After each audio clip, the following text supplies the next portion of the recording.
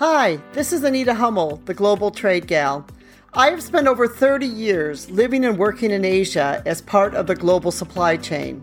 I've learned a lot of things through some very hard lessons, so if you're looking for insider tips, experiences, and other information, then you're in the right place. Hi, this is Anita from the Global Trade Gal podcast, or from Mindoro.com. Today we're going to talk a little bit about strategic sourcing, and in particular, the 7-step strategic sourcing process. You know, whenever you're looking to source, it's always best that you try to have a strategy in your sourcing. So there are 7 steps that have been made that help us to be able to strategically look at how we want to source and what you want to source and why you need to buy the product. So today we're going to go through each of these 7 steps. So hopefully when you're looking to purchase a product, whether it's from overseas or whether it's from locally or wherever you're just trying to look for one, that you may look at these 7 steps and you may work through these 7 steps before you actually purchase the product. The first step is to identify what you will source. You know, it may seem like this is very simple. Of course, I know what I want to buy. I want to buy a widget. Well, this is more than just that. This is for you to really understand what are the product specifications, what exactly do you need for this product, what kind of quantity do you need, what size do you need, do you have any other specifications that you need? The next would be you look at, also in this was how are you going to use the product? Is it something you're going to use in your manufacturing? Is it something you're going to purchase frequently? Or is it kind of a one-off purchase? The next would be the volume. How many pieces do you need to buy?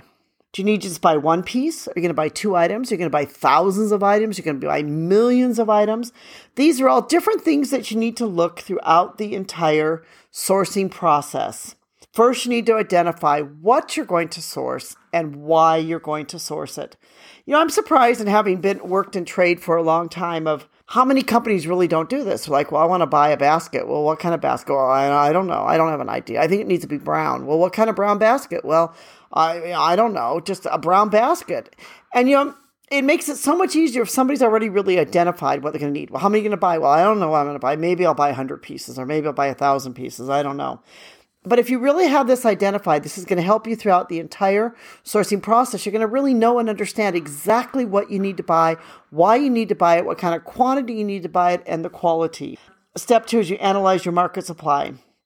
Analyzing your market will help you clearly understand your market supply and will make a difference in your entire sourcing strategy. We have seen with many of the recent bottlenecks in supply chain that many people didn't really analyze this for their overseas. They may not have really taken into account that the supply chain could bottleneck like this and ended up in trouble. This is why now today, especially with the way the supply chain is, you need to look at, do you buy it locally? Do you buy it overseas? Do you need to have it in a timely manner? Will you purchase it by air? What do you need to do? There's a really simple matrix, which was done in 1983, and it's by Peter Kraljek. I hope I said his name right. And he basically talks about different critical areas. Like you should look at, what are the non-critical items, what are the leverage items, strategic items, and bottleneck items. And if you go onto my blog, I will put a link for you here. You can be able to see this matrix that he did, where it's basically, it helps you to be able to look at and analyze what's your market supply and where you are with this market supply. Some things that should be looked at with this market supply is your risks. What are the risks involved? If you bring it in from overseas, what are the risks involved? Are there going to be container shortages, delays? If there's a delay, will this hurt your entire supply chain? What's the profitability? You need to look at what's going to be the bottom line. If you buy it locally, maybe you can't afford it. It's going to kill your bottom line. Maybe you need to bring it in from overseas.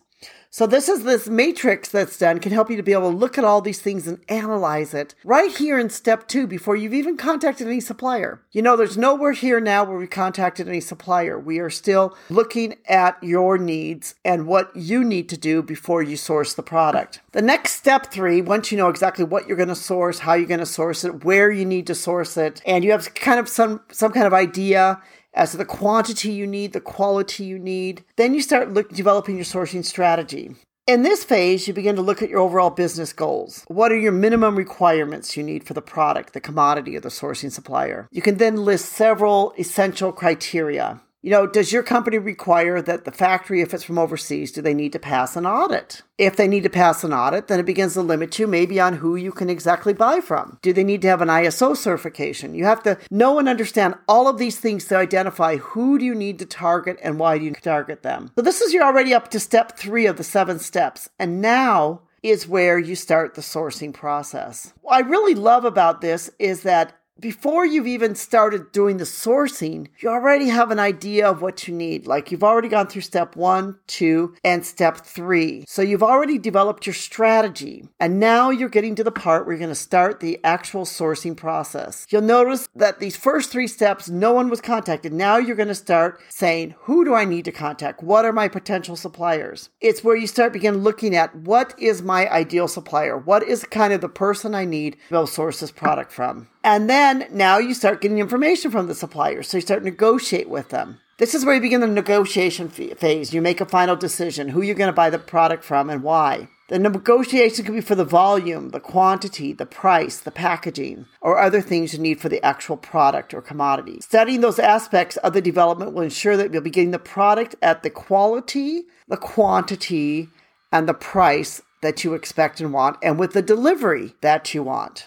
Step 6 is now you've been negotiating with the supplier, you're kind of an idea. You begin to integrate and implement your supplier into your supply chain. In other words, you make them a stakeholder in your company. This is where it's very important is that you want the supplier to be like a stakeholder, because if they're a stakeholder, then it's somebody that you buy from time and time and time again. It's going to make your life easier and they're going to be happier too. And so you're going to be working with somebody you look upon to say it's going to be a long-term relationship. We want you to become a stakeholder with us. Many people sort of ignore this step 6. They feel like the supplier should already understand all the requirements. They should understand everything. This should all be laid out for them. That somehow the supplier should already have an understanding of things. But if you are buying from overseas, the chances are that you're also dealing with language issues. What you might say to them and think that they understand may not be exactly the same as what you understand. So it's very important that you go through the proper implementation and integration and you really try to integrate them as a stakeholder. And step 7 is also a step that many people skip. And this is where you give your supplier or the person that you're working with, you give them benchmarks.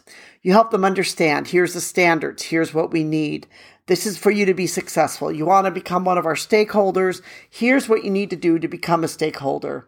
A good company will do all this to ensure that there will be success throughout the entire supply chain and with their supplier. This 7-step sourcing process, I really love it because it's a way for companies to methodically go through each one of these steps and to know what they're going to buy, why they're going to buy it, what volume they're going to buy it, and they're going to be able to see all of these different things along the way and why they want to and need to buy these things. So if you are looking to source a product, whatever the product is, go through these 7 steps. It will help you to really see where you need to be with your sourcing and why you need to be there. You will understand then why strategic sourcing is such an important part of sourcing today.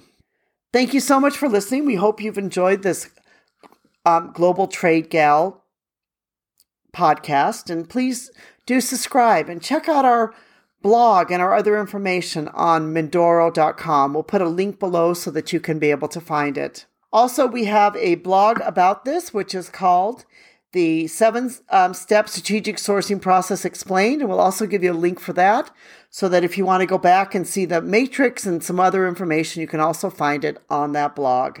Please do tell your friends about us. We'd love to hear from you. If you have any questions or comments, please do let us know. Thank you so much for listening. This podcast is sponsored by Mindoro. We create, develop, and manufacture home decor and home furnishing products in Asia with a social conscience. We'd love to have you check out our blog at Mindoro.com and sign up for our newsletter. We'll put a link below in our description so you can easily go there. If you've enjoyed this podcast, please give us a thumbs up and leave us a review. This really helps. Thank you again for listening.